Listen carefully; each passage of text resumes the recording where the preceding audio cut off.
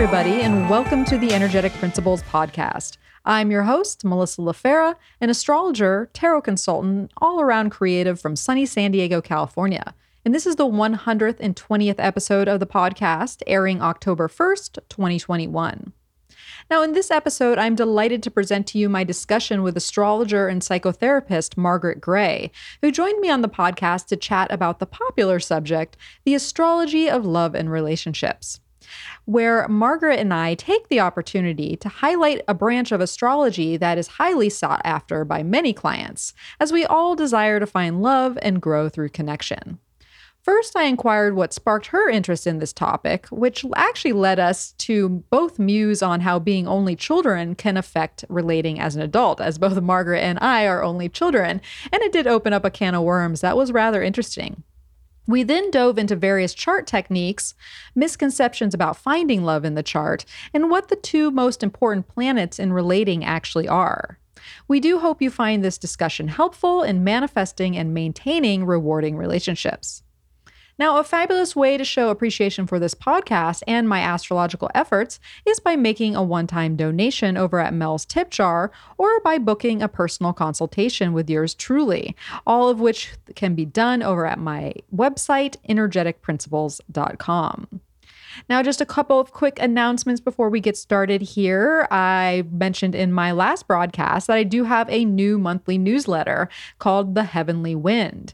Now, my October edition has gone out and it has reached the inboxes and is chock full of all types of juicy information for the October astrology, where I do a rundown of all the key transits with little sort of like blurbs that give you kind of like a quick heads up as to what the energy might look like.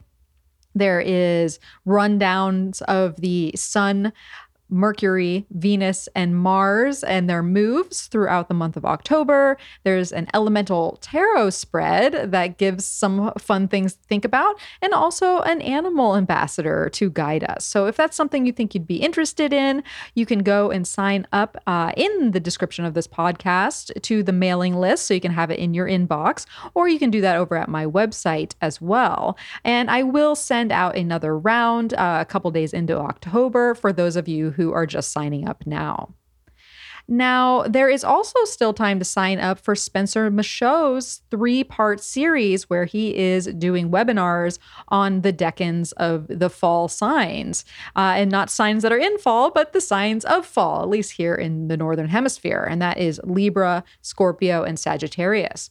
And so he's going to be airing his first live webinar on Saturday, October 9th at 1 p.m. Eastern, which is going to be on the decans of Libra. So it'll be a 2.5-hour interactive online workshop where he's going to get into all the juicy things about the decans, like the esoteric meanings, the daimons, the tarot correspondences, the fixed stars, all types of rich history about the faces and the Libran mythology and archetypes that go along with these decans. And of course, he will continue to do that through Scorpio and Sagittarius through their corresponding seasons as well. So if that's something that you are interested in signing up for or learning about, you can do so through the podcast description as well. And if you do so by using my special code, which is EP20, you can get 20% off either the one-time webinar, which is $45, or you can get the 3-part bundle for $125. And, you know, Spencer, he is chalked up so much information. Like, he is just a never-ending source of very cool things. And if you've caught him on the podcast before, you already know that. So I do highly recommend his webinars and offerings. So once again, my special code is EP20, which you can put in checkout and receive 20% off. All right. So who's ready to board the astrology love boat? Toot toot. Here we go. Now let's meet our guest.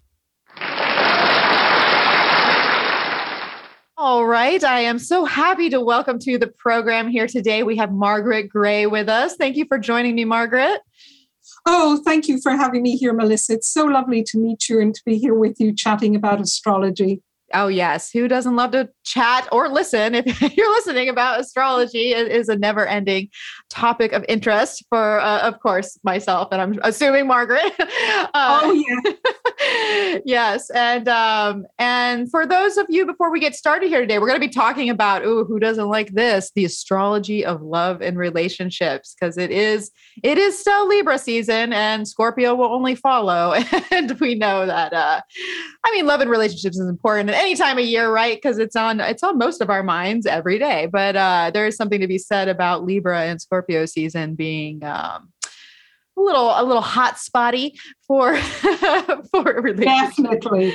relationship energy. But before we get started here, Margaret, tell the listeners who you are, where you come from, what you do, all that good stuff. Sure, I'd love to. Well, I grew up in Ireland, Italian mother, Irish father. And then I also lived in the States for a period of time, in Hawaii, and I lived in the UK. And when I was in the UK, I became interested in astrology. And my first teacher was a psychological astrologer, which really fascinated me. And so I studied with her for about 6 years, a very small, intense group, and then studied at the CPA in London. And I've been a psychological astrologer ever since, but I really found myself getting more and more interested in relationships. I've got natal Venus in the 7th house, so I suppose it makes sense. And really, that was what drew me to set up relationships and astrology, initially with my colleague Armand Diaz, and now with Yvonne Smith-Tarnas. And in fact, there's a whole team of us with Kay Taylor and Rachel Lang and Yvonne and Armand. And we run relationships and astrology. And it's just so great to work with a group of people because, of course, we're talking about relationships. So it's about how we can each contribute to the learning of relationships and astrology. And also, I'm a psychotherapist and I work extensively with couples, not just with couples, but a lot with couples as well as individuals. So it's kind of interesting to bring the two together as well and to use astrology to help my psychotherapy work, and my psychotherapy work helps my astrology. So that's really a little bit about my background. Yes, I can imagine. It's always interesting to think about psychotherapy, and especially in relation. Well, because a lot of times people, there's therapy for individuals, of course, but a lot of people end up seemingly going to therapy because of relationships or to try to work on relationships, more so than working on themselves. I don't know. I'm not a psychotherapist, so I don't know. But when I'm thinking of like when people might be introduced to therapy, sometimes it's like we're going because we want to work on this together. Like maybe we need therapy together. Well, we're in relationship all the time. So we're constantly relating. Even as soon as we go outside our door and we're even going to a store, we're relating to the people at the store. And relationships, their purpose is really to trigger things within us, to trigger growth. And, how often do we go outside the door and we think we're in an okay mood, and then we meet a neighbor and they say something and suddenly we kind of feel a bit upset or a bit disturbed or maybe very happy and very joyful. And so something happened in that meeting, in that synastry with that person that effectively triggered something in us. And I think relationship astrology can really kind of help us understand what happened. The same as psychotherapy can help couples to understand what are those dynamics, what happened with me that, this relationship triggered in me. And so we go back to learning about ourselves and doing the work on ourselves, as well as creating those bridges between us and finding, really, it's recognizing there are always bridges and creating bridges that work for both of us. Yeah, there are bridges all around, and there are also mirrors. There's Yes. So many. We are in a hall of mirrors every day, basically.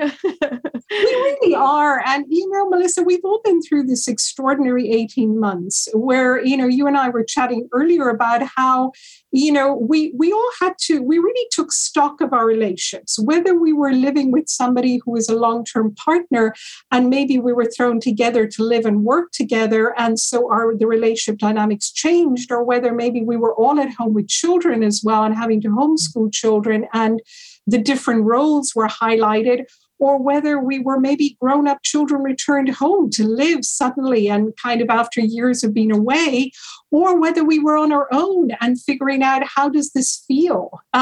So I think we've all had quite a bit of time to really consider, is this also the right relationship for me? If there's another lockdown ever, hopefully not, but are these the people I want to be with? Or would I rather be on my own? Or would I rather be with a friend or with a housemate?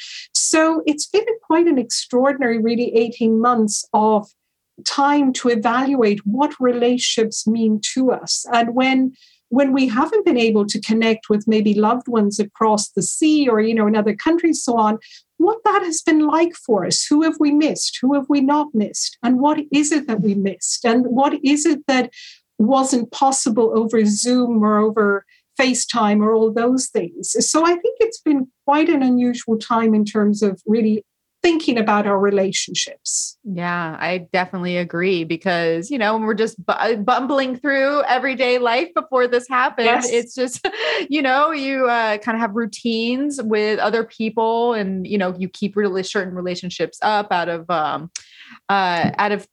courtesy, out of familiarity. And when you have that barrier, that Saturn and Aquarius barrier of sorts to kind of separate everybody, like I like that you brought up, who do I want to be around? Who maybe do I not? Because it's not just romantic relationships. It was like friendships. It was just the whole thing, because when you're going through the motions and you don't stop and really assess, does this resonate with me anymore? Or does this person resonate? You just don't have that time to really, I don't know. It was a good opportunity to basically change your life relationally because of the space that was created and the observations that came through that space. Yeah. Yes, I think it was a very rich time, rich time for inner work and a rich time, as you say, for relational work. I think it was an extremely rich time, even though, of course, it had its challenges. But my hope is that we've come out of it with a lot more awareness. Yeah, I think we have, or at least I'd like to think we have. And it's always a work in progress, right? It is always a work in progress. Yes. So, well, talking about learning about relationships, before we start in on some more the astrology of relationships, and I'm going to pick Margaret's brain about some of these things. Tell the listeners just a little bit. Well, we can go into it more detail later in the program, but tell them a little bit about the upcoming intensive, the 2-term intensive that you are currently coordinating.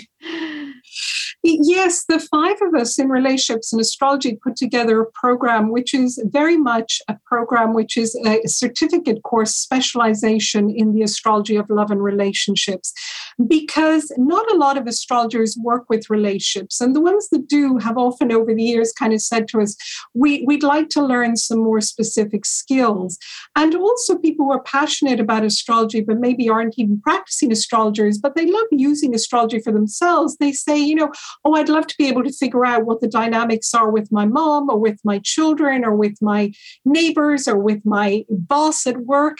And so we've put together this course, which is 2 terms, but split into 4 sections. So you can do any of the 4 sections or the whole lot. If you do the whole lot, you get a certificate at the end.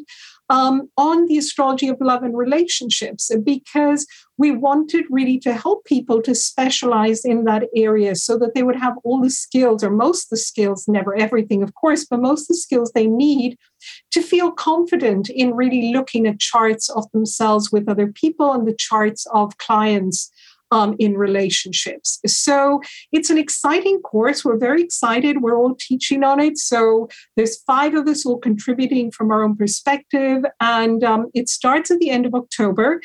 And we have extended the early bird rate until October 10th, because we know it's been a pretty tough year for everyone.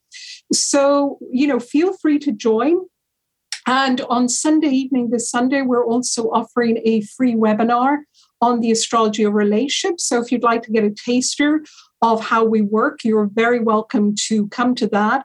Just go to our website, which is www.relationshipsandastrology.com, and go to the contact page, and you just subscribe, and we'll send you the free link to the free webinar on Sunday evening. All right. Well, then I'll make sure to get this podcast out by Sunday, just so the listeners have. Oh, thank you. That's great. Thanks, So they Melissa. can get in there just in time. Yes, yes. Yes. Oh, I love it. And who are the facilitators? I know you mentioned Rachel Lang, who has been on the podcast a handful of times. We just love Oh, Rachel. how wonderful, Rachel. I've known Rachel for such a long time. She's just wonderful. And she's, of course, just launched her book on magic yesterday. Yes. So that's so exciting. So there's Rachel Lang. There's Yvonne Smith Tarnas, who is a psychoanalyst as well as an astrologer. And she actually teaches on on the Introduction to Astrology course that we both do together. There's Kate Taylor, of course, who is the director of OPA and is very experienced in relationship astrology. And there's my colleague Armand Diaz, who's also a PhD and who wrote Separating Aspects. So we all really kind of bring our various, we come from various directions. Kay is evolutionary. Armand is transpersonal astrology. Yvonne, of course, more Jungian. And really, we all come to it from our diverse aspects. So people get quite a good difference in perspectives as well and approaches with relationship astrology.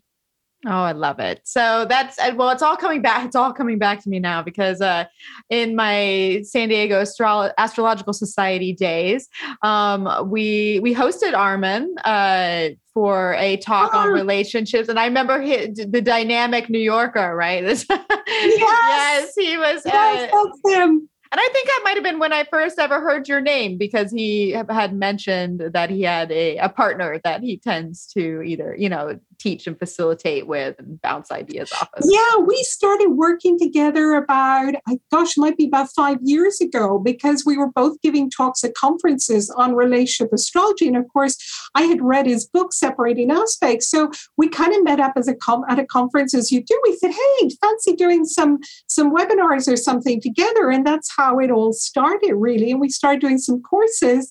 And then, the others came on board this year. And Yvonne, because Armand's been so busy with NCGR, because he's president of NCGR, then Yvonne took over and she's been kind of the co-organizer with me. And, we were already doing it together. So it's great to have a team of people to do it with. It's so much fun as well. We laugh so much when we're working together. So it's great. Yes. The synastry, the synergy, the energy together. And that is what relationships do, right? It's not just our own energy. It's the combination and the unique combinations that are creations within themselves. And that's what Tara All and I were talking about in the Libra season podcast is the idea of, the three parts of relationship and, the you, the me, and the entity of the relationship itself, which forms its own. It's very, very important. It's really important for us all to have that together. And I think the other thing we share, I was thinking the other day about all the things we share as a group, and we all work a lot with our intuition to different degrees. But I think that's another thing that wasn't it. We just realized that as we were coming together, that somehow that was something we had in common. And that really helps. It helps because it just gives that additional way of kind of viewing the world and experiencing the world and kind of also helps around being sensitive with each other and, valuing each other, which is so important, and being respectful. Yes. Yeah. As a person with water signs, I totally get that approach. It makes me wonder, since you're so steeped in the world of relationships, through the course of your life, what sparked that interest in assessing love, or even in adding astrology to it? Like, what brought you to be, I'm interested in relationships, and by gone it, I'm going to spend my life doing this. I often say this at the start of talks, probably because I've struggled in my own relationships throughout my lifetime. As an only child, it's an interesting way to grow up and to then kind of navigate the world of relationships. So there's often been a part of me, and I have a Sun Uranus trine, that almost stands back and has always watched relationships and thought, well, that's kind of interesting that's how people relate. So I think that was part of it. I think my Venus in the seventh house and Mercury in the seventh house naturally interested in creating bridges, in somehow connecting people. I think also my mother being Italian, growing up in Ireland in a time when Ireland wasn't very used to anybody from outside Ireland, meant that I was really her translator because she didn't speak much English. So we'd go into stores and it wasn't always easy. There were, it wasn't always easy in Ireland in those days. And so I watched how people interacted with her and what it was like to be different, I suppose, and how people responded and how, again, to create bridges for her to help her connect and to help navigate different language as well, literally, as well as a different culture. So I think the language of astrology, translating that language into something that people could, my clients in therapy could understand, just came quite naturally because I love languages as well. So it was always about really making that language accessible and using the tool of astrology in a practical way. Plus, my background is as a social worker. And so, it was really about watching, looking at people and thinking, gosh, with more tools, this would be so much easier. And also how useful astrology is. I mean, the office, at one stage I was working in fostering adoption, and the social workers used to joke with me because I had them all trained that as soon as a baby was born who was going to be put up for adoption, they marked the exact time of birth. And I said, this is very important. This belongs to this child. It's theirs to have for future.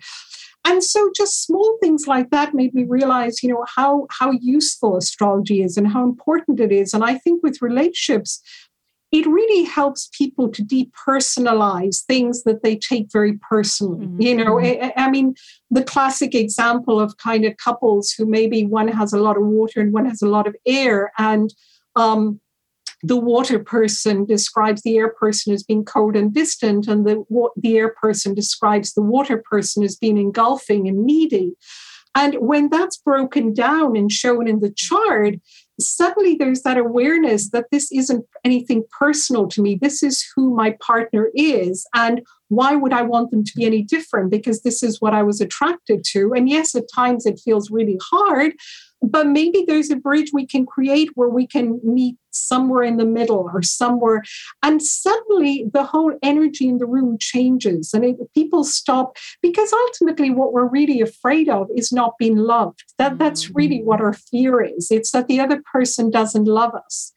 And I think when astrology explains things as not being personal to us and that it's got absolutely nothing to do with the person not loving them, then the defenses go down and they can really start listening and becoming interested in the differences in their partner and how that really, really, really contributes to the richness of their relationship, rather than insisting that, I as the therapist change their partner and make them, either more emotional or less emotional. So they're really some of the things that have contributed to kind of my fascination and my interest in relationship astrology.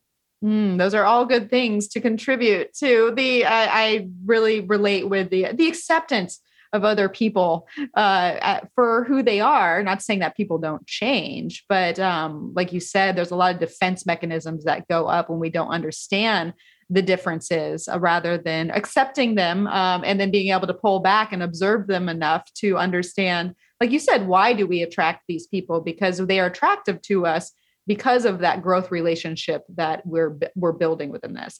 But what struck me is one of the first things you said with you finding interest in it at being an only child, because I'm an only child as well. And I also have an exact Sun Uranus trine. So you're talking and I'm like, let's talk about that for a second, because that is an interesting point of relationship to begin with, because obviously there are parts of our relating style that are born throughout our adolescence, and having siblings is a quick way to learn how to relate, how to share, all these types of things. And so have you noticed differences within the only child and how they relate in adult relationships versus people that have, a plethora of siblings, or, I don't know. I'm curious to pick your brain a little bit more about maybe the only child experience. I mean, I think for us as only children, there's a very rich, usually internal life, but then it's having to learn how to translate that internal life and those internal feelings and what's going on to other people. And I think it's how to, I often think that siblings are the first equal relationships anybody has in their life, really effectively, because parents, there's a power imbalance, whereas with siblings, they're your equals. So not having that, the relationships then start with friends. And of course, friends come and go. There's much more of that movement. Whereas with siblings, you can love or hate your siblings, but there's that blood tie, which means you have to work at it in some way. Well, not everybody has to, but generally there's more of a need to. So I think there's certain skills that are learned in that dynamic that I think are more challenging for only children. Things like, for example, being teased. I think that can be a little more challenging to recognize when to fight, when not to fight, how to fight, what the rules of fighting are, and what the rules of humor are, or how to tease and how to kind of know how to deal with that, how to handle with that, dealing with also maybe I think my experience of looking at people with siblings is that maybe there's more of an ability to not take offense so easily or take everything personally because they're so used to their brother or their sister doing that. And so they're used to reacting and kind of letting things go. I think there's probably more tolerance, an ability to tolerate people's foibles because you're living in a family, and so you just have to get on with it. I think as only children, that has to be learned to navigate it. And I don't know about you, but I think to this day, when I look at family dynamics and I spend time with my cousins, my extended family, and so on, there's still a part of me that feels like an observer rather than being 100% part of that. 100%. Absolutely. Like I feel, at least with my family dynamic, I feel like I've always been on the outside, kind of looking in. And it does feel, I resonated with a lot of the things that you said. It does have that observer quality, that rich internal life. And it's interesting with my particular scenario where you're saying the parents, there is an imbalance of, power dynamic versus the siblings. But I feel like, with my particular chart and the way it was actually more of an equal, which is a whole other dynamic, having an authority figure that is an equal or overpowered at times, because I had some things to learn as an individual, and a lot of Pluto action. So I'm at a loss for words, because it's early in the morning for me. So I'm just prefacing that for everyone who's listening. They're like, what's wrong with Mel? It's called Venus trining Neptune. And this girl's a little sleepy. But a lot of things you said resonate with me. And I've really never thought about that way in terms of relationship. And it explains a lot of my own process of, getting outside of myself and the internalization. And like you said, taking a lot of things personally because I didn't have those opportunities for, the water to roll off the duck's back, it can get really internalized. And yeah, so much of my life just became clear, Margaret. I'm so glad. You see what happens first thing in the morning? You never know. One thing I was going to say, though, as well with, I think, only children is, though, that there is an independence that comes, a self-sufficiency maybe. Yeah. Not to say that it isn't lonely at times, but I think there is a self-dependence that comes from being an only child, because there isn't an expectation that anybody else will be there throughout one's life. Whereas what I see with siblings is that there isn't kind of sometimes even unconscious expectation that if they're stuck, the sibling will be there. And wonderfully, a lot of siblings are there for each other. I mean, some being very close friends. And also that, of course, sometimes the friendship circle is purely in the family when there are several members of a family. Whereas I think for us as only children, we have to make that effort to create that community around us, because otherwise it's not going to be there.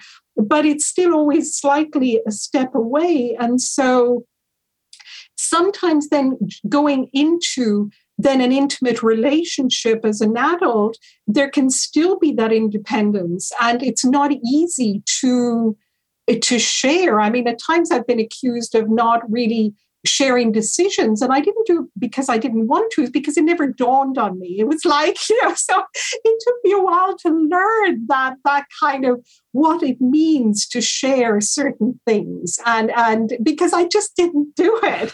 Oh my God, I resonate with that so much. Because it's true. There is this self-sufficiency as an only child because you entertain yourself, right? We learn to entertain ourselves. We don't have that like looking to someone else to do that. And then it creates this really independent drive. And I have had issues with sharing in relationship, whether it's because I want something just for myself or because, like you said, just not being conscious of, adding someone into a decision or et cetera. And I find it ironic that I'm now partnered with another only child. and so it's also recognizing the balance of when to share and when to integrate together, but also recognizing that obviously we were both part of our self and growth is this individual independent standpoint. So we need the independence, we need the space, but how do we also come together too, so that it's not alienating? Because if you're so self-sufficient, why do you need someone else? And we all need people, but sometimes it brings up those questions too. I think it's that as only children, we probably are.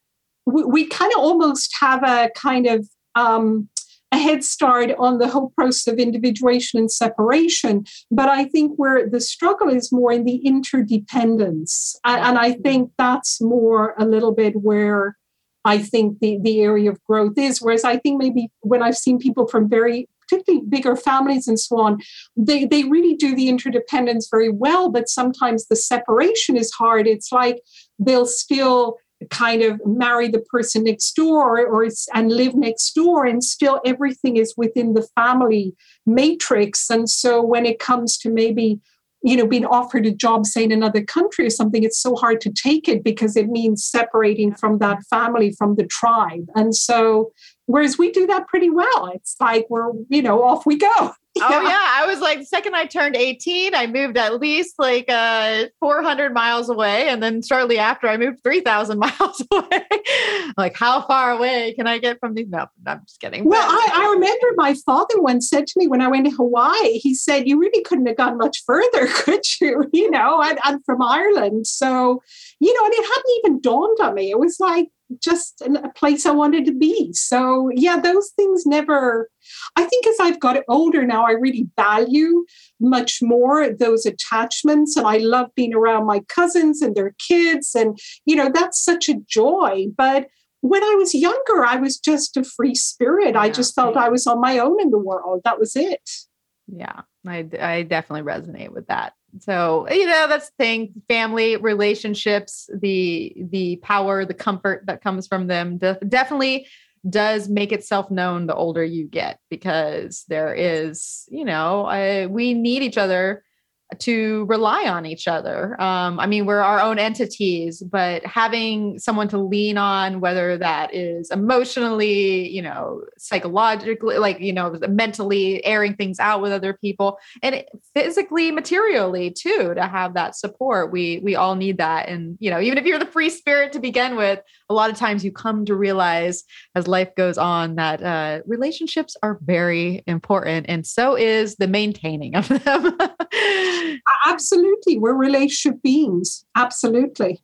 Yeah. So this brings me to wanting to know a little bit more about the technical side of astrology and relationships.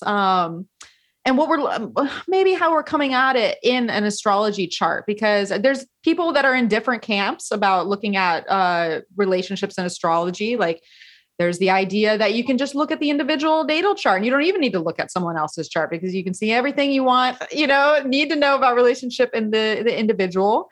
There's a synastry chart, which is two charts that come together that we kind of look at overlays, almost like transits, but not really. They're transits from the other people or transits. The composite, where those two synastry charts come together in midpoints.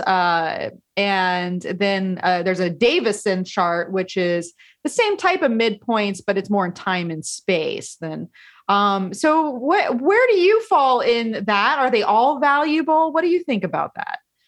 I really value all of those. I mean, I always start with the individual chart, because that's who we are. And I look at, and I recently did a talk for OPA on this, which was kind of interesting. It's not about, people ask us, who is my special someone? And I always try to reframe that into what are you looking for? What do you need in relationships? Because it's not about the person, it's about what is in our chart so that we can experience really the love that's within ourselves. That's ultimately what it's about. And I think so the starting point is always the individual chart and looking at what is it that we've come, certainly I believe in this lifetime on this planet to learn about, and what role does relationship play in that? And so what are we looking to learn? And then synastry is wonderful because, as you said, it's that overlay of what are the energies in somebody that attract us? What are the energies we pull back from? And that happens on a daily basis. We walk along the street and we're drawn towards somebody, or in a store, we might chat and say hello to somebody, and then we walk miles away from somebody else. So without knowing it, that's already happening. And that's the immediacy of the synastry, that either our charts kind of fit in like jigsaw puzzle pieces or they don't. And the composite is really the chart of the relationship itself. It's like two ingredients to make up a cake. You mix the two together, say flour and sugar, and then you get something, you bake it, and there you have it. So the composite chart is made up of the two individuals, but yet it's something totally different. It is the chart of the relationship. So then I look at the synastry with the composite chart, and also the progressed composite chart, and in some cases, the relocated composite chart. Personally, I use the midpoint composite chart. I encourage students to use both the Davison and midpoint and see which one works for you, because I think they're both equally valuable. I have, over the years, I've tried both, and somehow I keep going back to the midpoint composite chart just myself. And then, of course, looking at transits and progressions to the individual charts and to the composite chart. And I think the amazing thing about the composite chart is that it gives a lot of information about the purpose of the relationship. I love looking at the sun in the composite chart because it really describes, why are these two people together? What is it that they're here to learn about on this planet and to contribute? And the composite is very concrete. To me, it's such a concrete chart. It's literal. It doesn't have a lot of psychological nuances.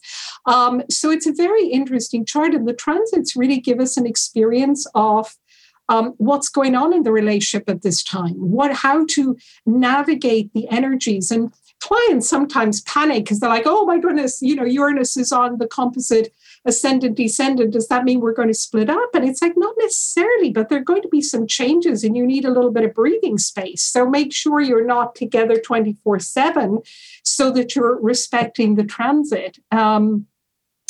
So those are really some of the things I look at with relationship astrology, depending, of course, what the client wants and what the client needs. Yeah, because I mean, some people can come to you about relationships that might not be in a relationship. So at that point, we don't have a composite to be looking at, or even a synastry. We come straight to the individual's chart to assess, like you said, what are you looking for? What would suit your, it would keep coming back to growth as an individual, because we are talking about relationships, but it all comes back to the self and our experience within them. And so, yeah, it's interesting. I always had a little bit of back and forth between the composite and the Davison. I'm like, okay, well, the composite, it gives you the midpoints, which make a lot of sense because midpoints definitely make sense. But then if you're kind of a sky watcher, you realize that the composite can make aspects and situations where you don't, that would never happen in the sky, basically. Where the Davison's always, it's interesting because of the time and space. Like if we met in this perfect time and space, and this is when that relationship would be born. And they're often kind of close, or we'll have like planets that are in like opposition from one another, which is fascinating in my mind of just the cycles of the planets and how that works in this like theoretical space of the composite versus the actual space of the Davison. So it's kind of fascinating. And I don't know, I'm not looking at relationship charts that much. I'm just going to be honest with you there. Maybe some of my own. Even then I'm like, I don't want to know. I just need to live it. But I found that I was resonating with both charts. So yeah, like Margaret was saying, get in there, see what resonates with you, and then stick with it. Well, it's all very symbolic, isn't it? When we go into the realms of composite chart, we're talking very much symbolic because, astronomically, they're not, it's not a mathematical correct configuration in that sense, or as you say, it's not linked to the sky. So we're talking about a symbolic tool that for some reason works. Now, one thing to say, of course, about the composite chart is that we need an exact time of birth, which can make it a little difficult. Certainly here in Ireland, people don't tend to have their time of birth written on their birth cert. And so that can be a little difficult. So I usually send clients to contact the hospital if it's still standing and say, please get your exact time of birth, because that makes a huge difference. Oh yeah. That's you kind of lose all the nuance of the ascendant and the house positions if you don't have at least one, both times of birth. If you're doing the composite, you'll still get the midpoints to some extent, but all that juicy information that you need to know. Yeah, as an astrologer, it's really frustrating. It's the exact time of birth, please. Oh, yes. I know. I feel you on that one. I definitely feel you. So another thing I'm kind of curious about with the technical side is if there's any like misconceptions in analyzing love and relating through the chart, because you can see a certain aspect and you'll think that would be a very successful love combination. Like maybe someone has Venus conjunct Jupiter or versus someone who might have Venus square Saturn. And they're like, oh, will I ever find love? Or they have Saturn on the descendant.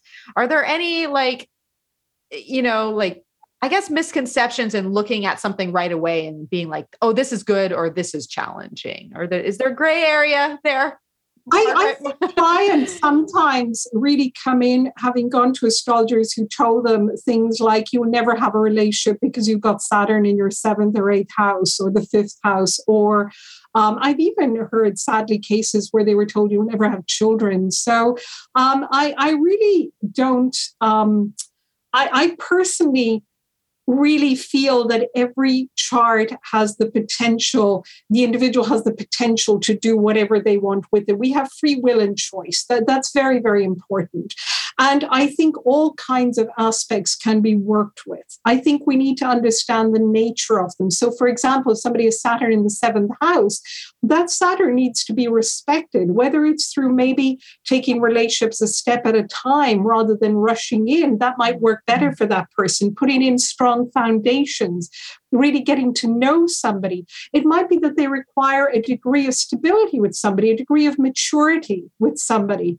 But that's very different than not having relationships ever. So, I always say to clients, those things are not for me. I know some astrologers believe they are, but that's not the kind of astrology I practice as a psychological astrologer. For me, I practice that there are all possibilities. It's what we do with them and how we work with them. So certainly in relationships, I would encourage clients to work with those configurations at their most most expansive rather than at their most limited. That's really how I describe it. So don't fight the energies, don't go upstream, but really get to know them. When you know what the energies are like, then you know what's required of you, ideally, to go with the flow. With those energies. So similarly, if people have, say, Uranus in the seventh house, I've also had clients say to me, I've been told I can't have stable relationships. It's, to me, Uranus in the seventh house is about making sure you've got some room to breathe in relationships. Maybe having relationships that are not the kind of conventional living together in a house with the picket fence and the garden. Maybe you've got two homes. Maybe you've got a holiday home that you take breaks. Maybe one of you has a job that you go away for periods of time. Maybe one of you just goes away for the weekend every so often. So it's really, really getting to know the personality of that planet and what that planet is really asking you to do, but within the context of relationship, because that's the seventh house. So that would be more my interpretation. Yeah. And it makes me think of some of the people that are like, I don't have anything in my fifth house, or I don't have anything in my seventh house. Does that no, I'll never find love in relationships because there's no planet there. That's such an interesting one. So many clients say that. And I always say, look, it just means you've got more choices. When you've got planets in a house, it means that you probably will go back to learning those lessons over and over. So you're kind of drawn back. It pulls you in. The energy is a bit like, I describe it as, a building with many rooms, and the rooms that have lots of tenants are busier. And so our attention is drawn to them. But the other rooms that are empty are still there, but there's a lot more space in them and freedom to do what we want. And they're not as noisy and busy, so they don't demand as much. That's really how I describe empty houses. But absolutely, it doesn't describe at all that you won't have a relationship. Yeah, just because it's empty. If anything, I feel like if it's empty, like you said, there's almost less pressure in that area. Yes. Because you're not constantly learning. If a planet is in a house, it's there to teach you something, basically, or bring you back to experiences to experience that archetype with over and over and over. Absolutely. Absolutely. Absolutely. There aren't that many breaks in it. Yes. I know. So it just keeps on going.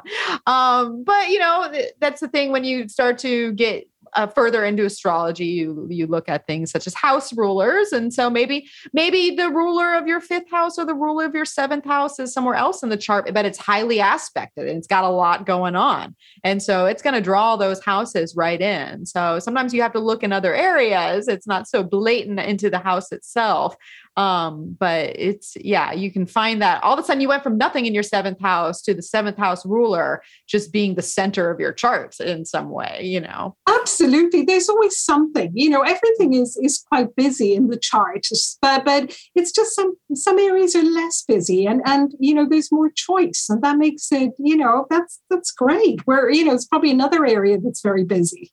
Yeah. I like choice. I'm a fan of choice. Yeah.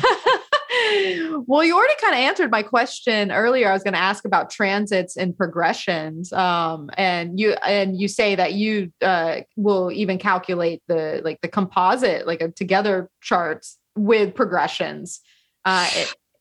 That's interesting. Yeah, I will do the composite progress chart. I think it's quite interesting to look at. I think, progressions in individual charts are very helpful because, we know that when there's a progression, sometimes we start a relationship when the progressions bring us together, but then we have to look, are there enough other synastry aspects to keep a relationship solid even after, or is it just a temporary thing? And it can be very helpful because we can let, sometimes when people come and they've just met somebody and they say, is this likely to be long-term? We can never say, of course, but we can say, look, just be aware that these progressions are going on. So this is an opportunity to learn this through that person, whether this is long-term or not. You're more likely to know when the progressions come to an end. And with the progress composite chart, it can be very interesting to see where the relationship is at. I mean, I don't use it all the time. Again, it depends on the questions asked by clients, but I do use it sometimes, and it's interesting. But we it's almost like when we go into the progress composite chart, we're going more and more into the abstract in some ways. So also to be careful of that. And, I remember Liz Green many years ago said, the key themes in any chart, or whether you're working with relationships or career or anything, the key themes will repeat themselves several times. And so you don't always need to go and look for additional tools and additional tools and additional tools. When you've got your core tools and the themes repeat themselves, then those are the core themes. And so increasingly, that's what I kind of look at. What are the main themes here, and have they been repeated several times? Sometimes if I really get stuck and I can't get an answer to what I'm searching for, then I'll do the progressed composite chart. But it wouldn't be my standard practice. You're not for your first go-to. You're like, let's progress this composite. Yes, exactly. Yes. Yeah. Well, it makes me wonder too, if there's any, and of course there's so many variables to this, so we'll take it with a grain of salt, this question, but are there any like particular transits or progressions that you might kind of notice repeatedly in people's charts that might show up when maybe for like major events of like meeting someone or getting married? I remember April Elliott Kent once said she noticed a lot of times like progressed Mars on the sun when people would get married, which I thought was interesting because Mars has kind of like a separative quality to it. But I don't know if you've noticed any patterns. Once again, grain of salt. Transit-wise, I do notice that often when Saturn is aspecting the ascendant and descendant, really there's the emphasis is on relationships, and that can be a time when people meet somebody. So I think that's always an interesting time to look out for. It's like Saturn manifests and wants something to happen. So even if people don't quite meet somebody, usually when I see that, I'll say to a client, are relationships on your mind? And they'll say, yes, I've just started thinking about relationships. And there's the Saturn. And sometimes when people have been in a relationship for quite a while and they're wondering whether it's the time for it to become more serious, to go to another level, often the Saturn is there as well. So that's probably the one thing that I've seen pretty consistently over the years. Other things vary, progressions vary. Often I've seen, progressed Venus making a conjunction with a planet in somebody else's chart, and you can see that there is, that connection with somebody else's sun or with somebody else's Venus or sometimes somebody else's Mars. So that can happen, but I haven't followed or noticed that as consistently as certainly the Saturn on the angles. I mean, that's pretty much there very, very often.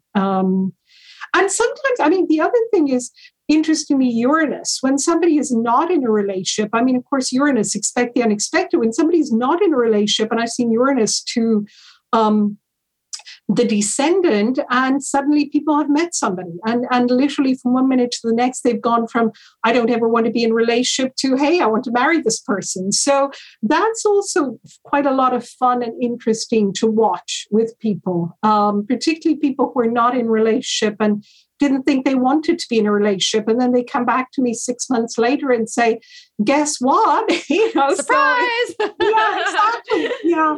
Oh, I love that. Well, and I resonate with that too, because if I do recall, the beginning of a 7.5-year relationship I had, which, we think about Saturn in 7-year cycles.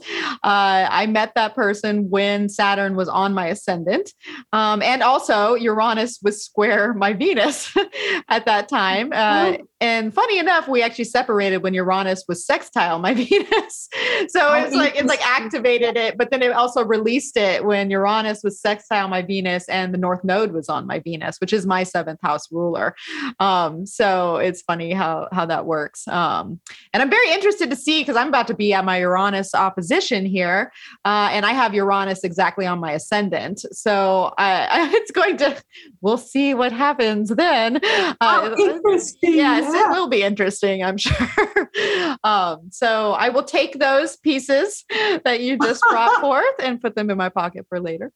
But Saturn makes a lot of sense. And I've been getting a lot of clients recently, a lot of Leo risings that have Saturn moving through the 7th house right now, and Jupiter as well. And there definitely is that relationship component of of next level, like where do we take Yeah. this next level, but also some struggles within that, like it's Saturn is dampening it. So where do we go with this? Because sometimes there's divorce that's related with that too, because it's run its course and everyone's different. Every relationship has different, trajectories. But yeah, I definitely noticed too the Saturnian theme of the glue that holds connection. Absolutely. And it makes us pay attention, doesn't it, Saturn? It just, Yes. it kind of pulls us and says, you're going to pay attention. It's a bit like, I sometimes think of children, they want to go out to play and the parent is like, no, you've got to have your dinner first. That's Saturn. It's like, first you got to do the work, you got to pay attention. Yeah. Yeah. Well, Saturn has us paying attention all the time. We're like, Saturn, come, stop sitting on my shoulder. Come on. All right. I know you're there. So, okay. So now I want to go into pick your psychological brain here with relationships and kind of wondering planets, what planets we'll just start with our own chart, because obviously they're operating within our being. We have all these people talking in our heads and in our hearts all the time, and so what planets have you noticed the most kind of like psychological impact on love and relationships? Like we think Venus, we think Mars, but what are maybe a few and how they relate in your mind? For me, the moon and Mercury are the most important ones. The moon, because it's our emotional life, and relationships are about connecting emotionally to another human being. So the moon is, what our very early experience was of nurturing, how we experienced it from the glasses we wear with our own moon, because it's not really so much about the other person, it's how it resonates with us, whether we were fed in a way that we could absorb the food or not and digest it and process it. And the moon is also about our experience of attachment, and that's absolutely crucial, because our experience of early attachment, our style of attachment, whether we're anxious, whether we're avoidant, all of those things really impact on our style of relationship as adults. And however much work and however conscious we are of it, there is still a fundamental style of attachment that is there that, of course, we can work with and heal a lot with. But as long as we know it, then we can also share that with our significant other and with people who matter in our lives. Because if we're not aware of what's happened to us, what it felt like, how we respond, then how can we expect somebody else to know that? And that's a huge issue in relationships, that people get together and feel that and believe that the other person doesn't love them because they're not responding to them emotionally in a way that feeds them. But often we respond to other people often from the perspective of our moon rather than their moon. And so if we understand what their moon is like, we can respond to them from the perspective of their moon. And I think this is evident with children often, because a child with moon in Taurus is likely to be comforted if they get upset after school and they come home by maybe a hug or some cookies or some milk. Whereas a child with moon in Gemini is much more likely to they're not going to want anybody around them. They want to talk about it. They just want to chat and talk. So if we understand the needs of our moon, the emotional needs of our moon, then we really know what comforts us. And also it means that we can learn to comfort and self-soothe ourselves. So we're not depending on another person to comfort us. And so if the other person isn't available, which they may not be, why would they be? Then we know how to comfort and soothe ourselves. And equally, we know how to ask and say, maybe, I'd love a hug if you are okay with that, rather than, you didn't give me a hug and you don't love me anymore and I hate you. And you know how things escalate. Yes. So I think the moon is crucial. I think the other thing is Mercury, because Mercury is communication. Mercury is the bridge. Mercury is the way we translate our emotions into words so that we can connect with another person. And without Mercury, how do we connect? Without that bridge. And I don't mean just verbally, of course. We do it through our expression. We do it through our language, our physical language, our bodily language. We do it through sound. We can do it through music. We do it through art. There are so many ways of expressing Mercury. But again, if we don't know our Mercury, then we don't know how we express ourselves. And we don't know, we also sometimes forget that we need to learn how to listen. And our Mercuries listen in different ways. And in relationships, one of the biggest issues that couples come to me either in psychotherapy or in couples work with astrology is miscommunication. And part of it is that emotions get so big that it's very hard to hear the other person. People are so triggered. And so then it's about working with the moon to the point that they can then hear each other and then engaging their Mercuries. And also, again, different Mercuries communicate in different ways. Mercury and fire and air are very quick with words. Sometimes they don't remember anything they've said, though. So in the heat of the moment, they can say a million things. And the other person, maybe with Mercury and earth and water, is taking note of everything, taking everything to heart. And a few days later say, I can't believe you said that to me. And the person with Mercury and fire says, I've never said that, or I didn't mean that. And so the whole thing is escalated. So if both people are aware of their Mercury, you know, the Mercury and fire person might remember and might think, okay, maybe I need to take a deep breath and think before I say something. And the Mercury and water and earth person might say, you know what, maybe I shouldn't take everything so personally because they're going to have forgotten all about it tomorrow. So maybe I need to go back to them and say, which part of that did you really mean, or do you still mean? So it's all of those things. So I think those two planets are absolutely critical in terms of relationship dynamics. That makes complete sense, because when we're talking about relationship dynamics and relationships, most of us want them to last for a decently long amount of time, and being emotionally sovereign. Like, I love what you brought up with, like, because that's what it's the thing is, you know, with the moon, especially as people that are like Cancer, Capricorn axis, speaking as one, there's a constant reparenting and you know, working through conditioning and learning to soothe yourself and care for yourself in some way. And a lot of times we look to our partner to do that, when that's not necessarily their job. They can be they can be part of it, but when we care for ourselves, and the self-love and attention that comes through that, and the awareness, like you said, because we all have different emotional needs, so we have to become aware of them, and that's why we get mad at our partners and our friends and our, you know, just anybody that we interact with, because there is this projection of need, and their needs can be totally different than ours.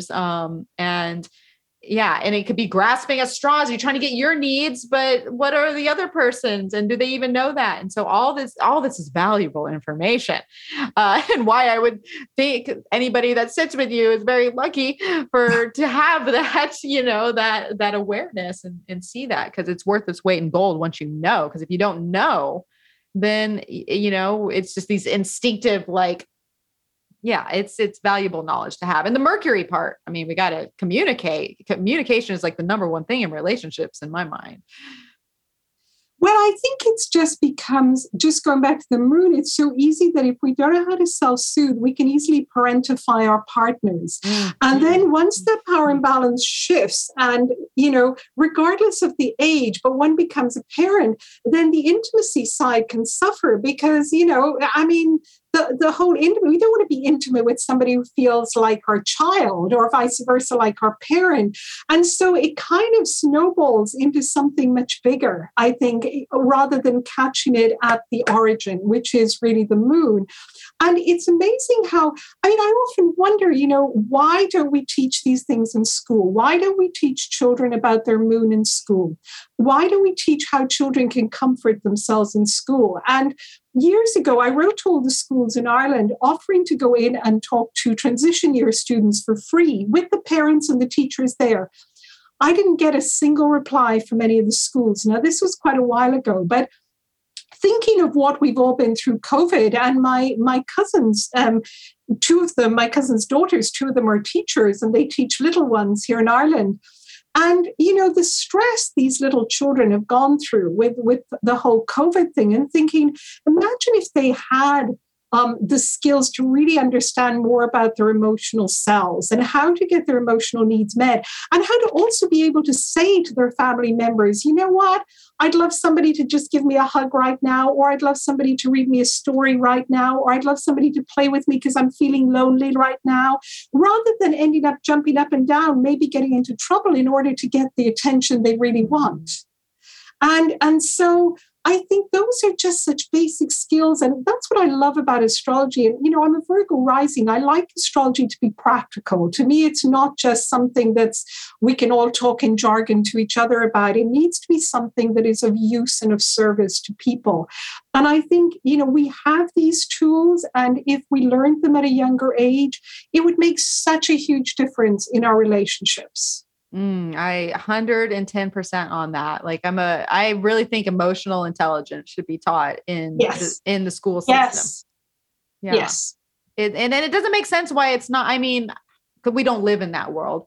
We really don't. And that can also stem back to the idea of like patriarchy versus matriarchy, and like, you know, honoring the emotional self and the being which operates. It doesn't matter what gender you identify with, the emotional self is operating all the time and is usually the number one response. Even when we think we're super logical or we're super practical, there's emotion that's behind that, because it's the instinctual and the intuitive self that helps us, you know, navigate life and all the uncertainty that is always coming at us. So it has this emotional layer, and to not have the tools to work with that, it's like the number one skill we should be learning. So I am 110% behind you on that.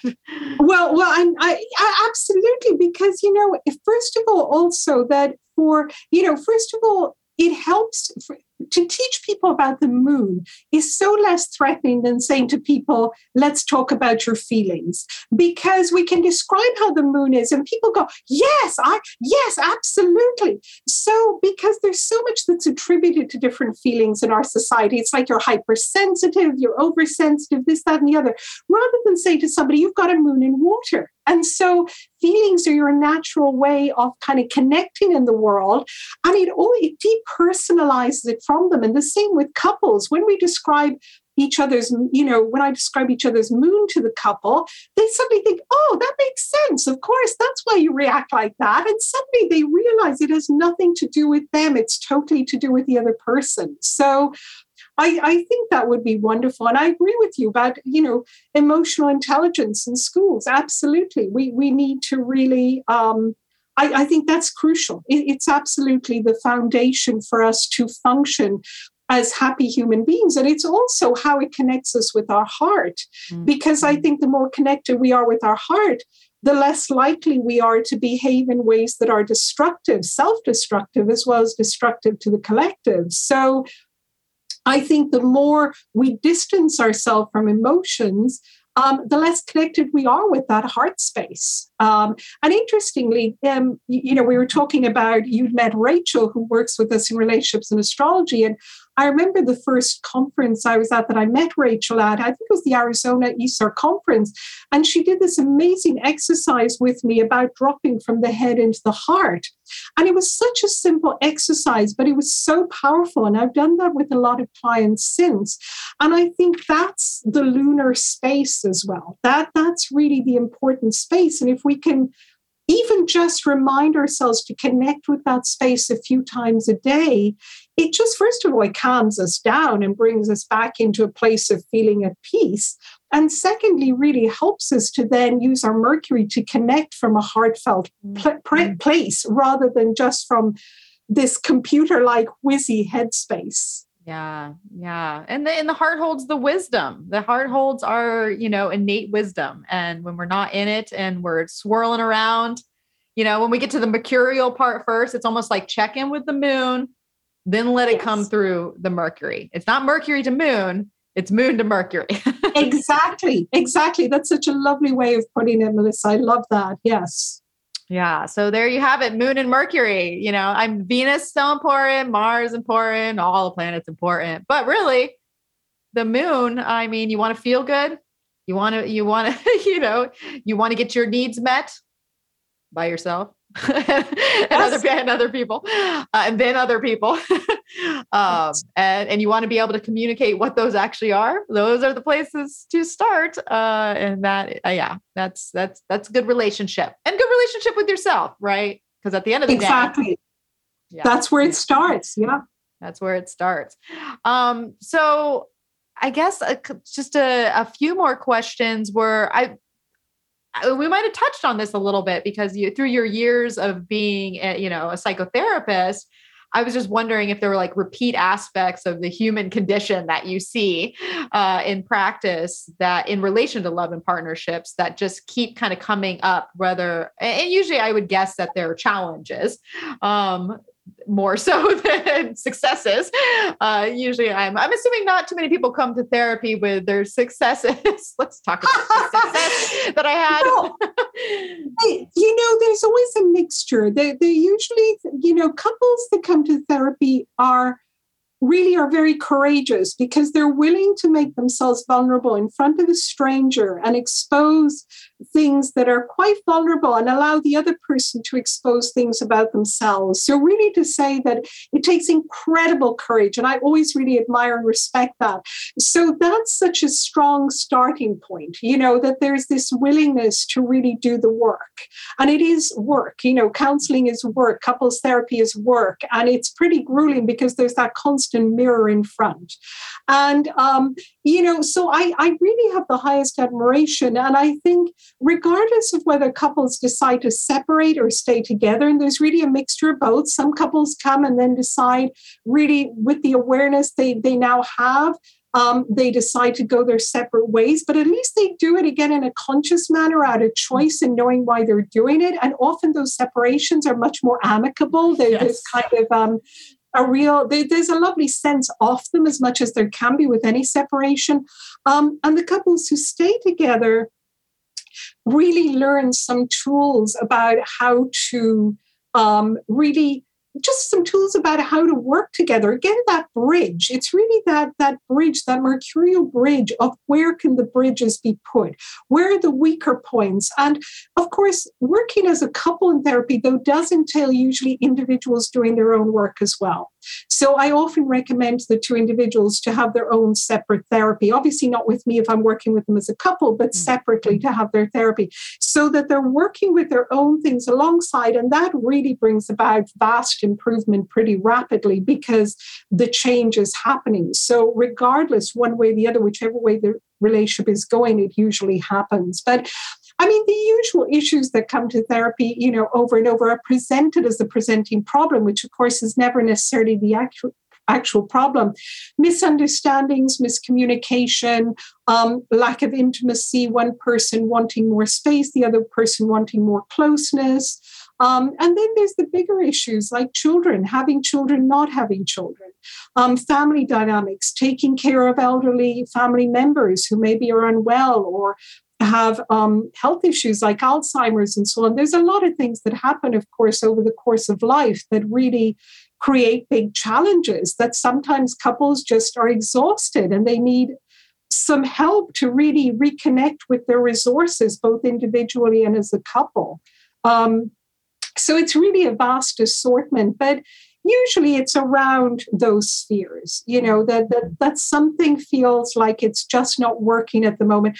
And sometimes it's that one person is also developmental stages matter. If there's a big difference in age, couples are going through, say, midlife transit at very different times. If the ages are similar, they might be going through those midlife transits together. So there's pros and cons to that. There's an understanding if you're both going through it together, but also can be challenging. If both people are going through their Pluto square together, that's pretty intense. Or you mentioned the Uranus opposition. That's a time when there's a tendency to want some freedom and explore. And that can also, if you're going through it together, you might decide to maybe just up sticks and go off somewhere and do something together and explore freedom together. If one person is going through it and the other isn't, one person might need a little bit more freedom than the other. And because that comes suddenly in the relationship, that before maybe everything was going along, that can just throw things out of balance until both people become aware it's the midlife transits. How do we navigate this, because couples go through enormous transits through a relationship. So it's really often about helping couples to see what's going on for each other. So it's that neutral third party of reflecting back and helping them to just notice things they haven't noticed. I mean, I use emotionally focused therapy a lot with couples when I'm working just with therapy. And I love the dynamics, the loops that people go round, that there's a presenting problem, and then what are the real feelings? And then what are the deeper feelings underneath that? And so let's address the attachment issues and the deeper feelings underneath that, because otherwise the loops keep going. And the very fact of kind of seeing it as loops takes it away from the individual. So it's not somebody doing it to me, it's both of us getting into this loop. And so the couple then can kind of get together to try and change and break this cycle, these cyclical loops that they're going round and round in, which it's like going round a hamster wheel. It's so demoralizing. Yes, and exhausting, and it's like doing, I forget my mind has forgot the quote right now, but doing the same thing over and expecting a different result. It's the definition of insanity. Absolutely, yes. Doing the same thing. I mean, the one thing I would say is I often wish that couples would come a little bit earlier. So when they're first having some niggles, rather than wait until a lot has happened. So I just always encourage couples, really, in the end, it saves time and money, because it means less work at that stage rather than down the road when a lot has happened. And, there's been a lot of hurt and ruptures in the relationships, particularly when there's been things like betrayals of trust, as well as betrayals in terms of having relationships with other people and so on. Yeah. So it makes sense to be proactive when you start to find just a little bit of the imbalance. Would you say there's even benefit just to participating in therapy when all is going well? And absolutely. I think the old, I grew up in Catholic Ireland, and, it was pretty challenging, as you can imagine. But, one of the things, though, that I always thought was such a good idea was having pre-marriage kind of counseling, but not obviously under the auspices of a church, but unless you're religious and you want to have it under those auspices. But I think it's great to have a pre-marriage or a pre-relationship or whether you're in a couple, whether you're non-monogamous, whatever your relationship arrangement is, to actually have some pre-work, so that when you start a relationship with one or more people, that you actually get that input at that point. Because to know those differences about you and so on, you're kind of then starting the relationship already with those tools. Yeah. And I think it's a great way to start, so that then when things maybe get a little challenging, you already kind of have some tools, and you might want to go back, of course, some kind of therapy or astrology work, but you've already got those tools in your knapsack as such. Yes, I think that is good advice for those who will take it.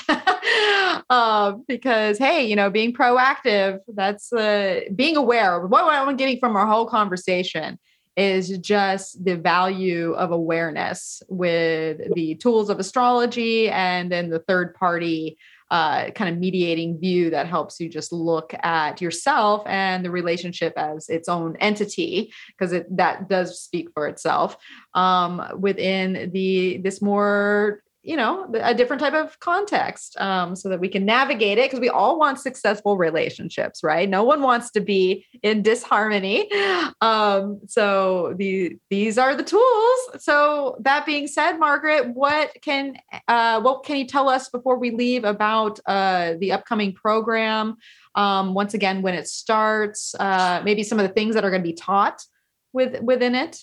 Absolutely. We start on October 30th, and the early bird rate finishes on September 30th. And if you're a member of any of the main orgs like NCGR, ESAR, OPA, the UK Astrological Association, or AFAN, you get a 10% reduction.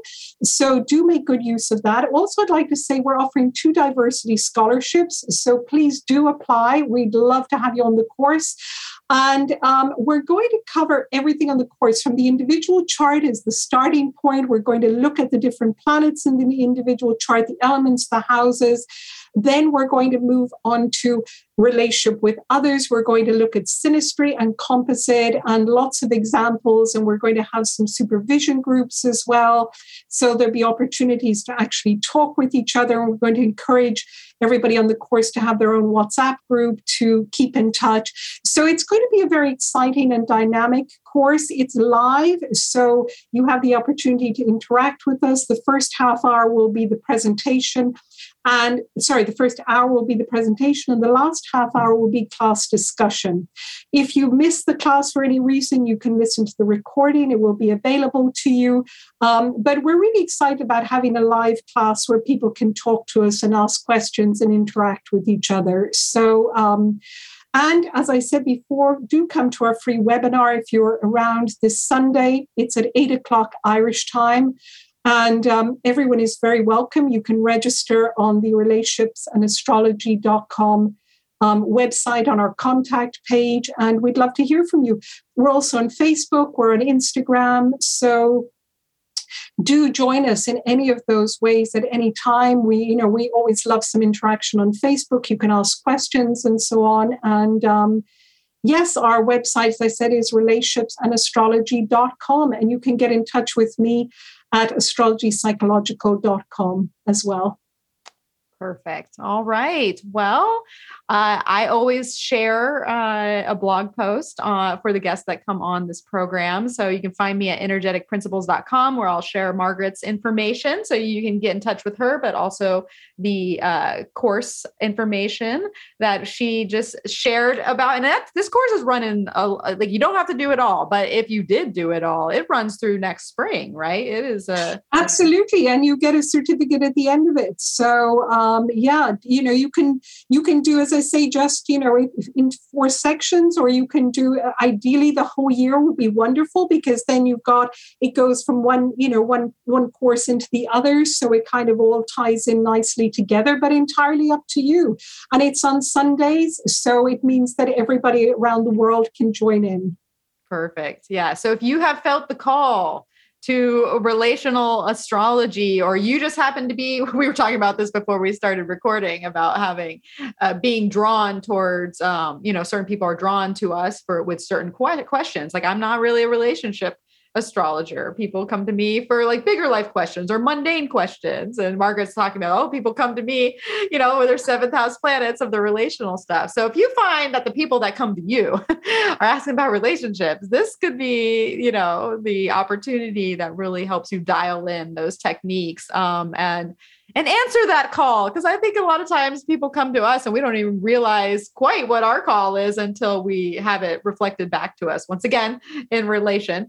So this is a wonderful opportunity, because there's not a whole lot of programs out there that are focusing on relationships. So this is that opportunity, which, of course, like I said, I'm going to share a blog post for Margaret and have all the information about the course up there, and try to get this out a little early so some of you can catch the webinar that is going on this Sunday. You can also find me over at energeticprinciples.com. I already said that. I was going to say social media. That's where I do the Instagrams and the Facebooks. Are you over on Instagram or Facebook, Margaret? We are. We're on Instagram and Facebook, both. Absolutely. So you can get us at both. Yeah. Relationships and astrology. Perfect. Okay. Anything else that I have to say here and announce? I will say, if you want to sign up for my new monthly newsletter, The Heavenly Wind, you can do that on through this podcast in the description and over at my website as well. By the time this airs, the October one will go out, but I'll send a second round out a few days after. So if those who sign up late can get it, and it's full of meaty, juicy details about all the transits for the month, the lunations, an elemental tarot spread, and of course the animal ambassador of the month, who will be walking with us all. So definitely go and sign up for that. What else? Now, if you like listening to astrology podcasts, relationships and astrology, leave a review where you listen to this, spread the good word. Sharing is caring. Send it to a friend. It's a sign of relational, it's a bridge send the bridge over. I love it. Send the bridge because it helps myself and Margaret be seen further. And so, yeah, well, it was wonderful talking to you, Margaret, about relationships and all those juicy details, especially the only child stuff. I really do appreciate that. It helped open my eyes, and I appreciate that of you.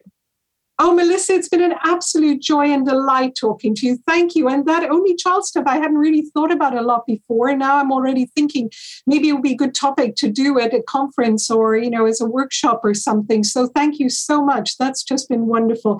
It's been an absolute joy. And thank you for all that you do for the community and everything. Thank you, Melissa. Oh, thank you. All right. Well, I can't wait to hear that talk. So you better put it together. You have been called. All right. All right, everyone. Well, thank you so much for tuning in and listening to us today. We wish you the best in your love and relationships. And as always, may the stars be with you.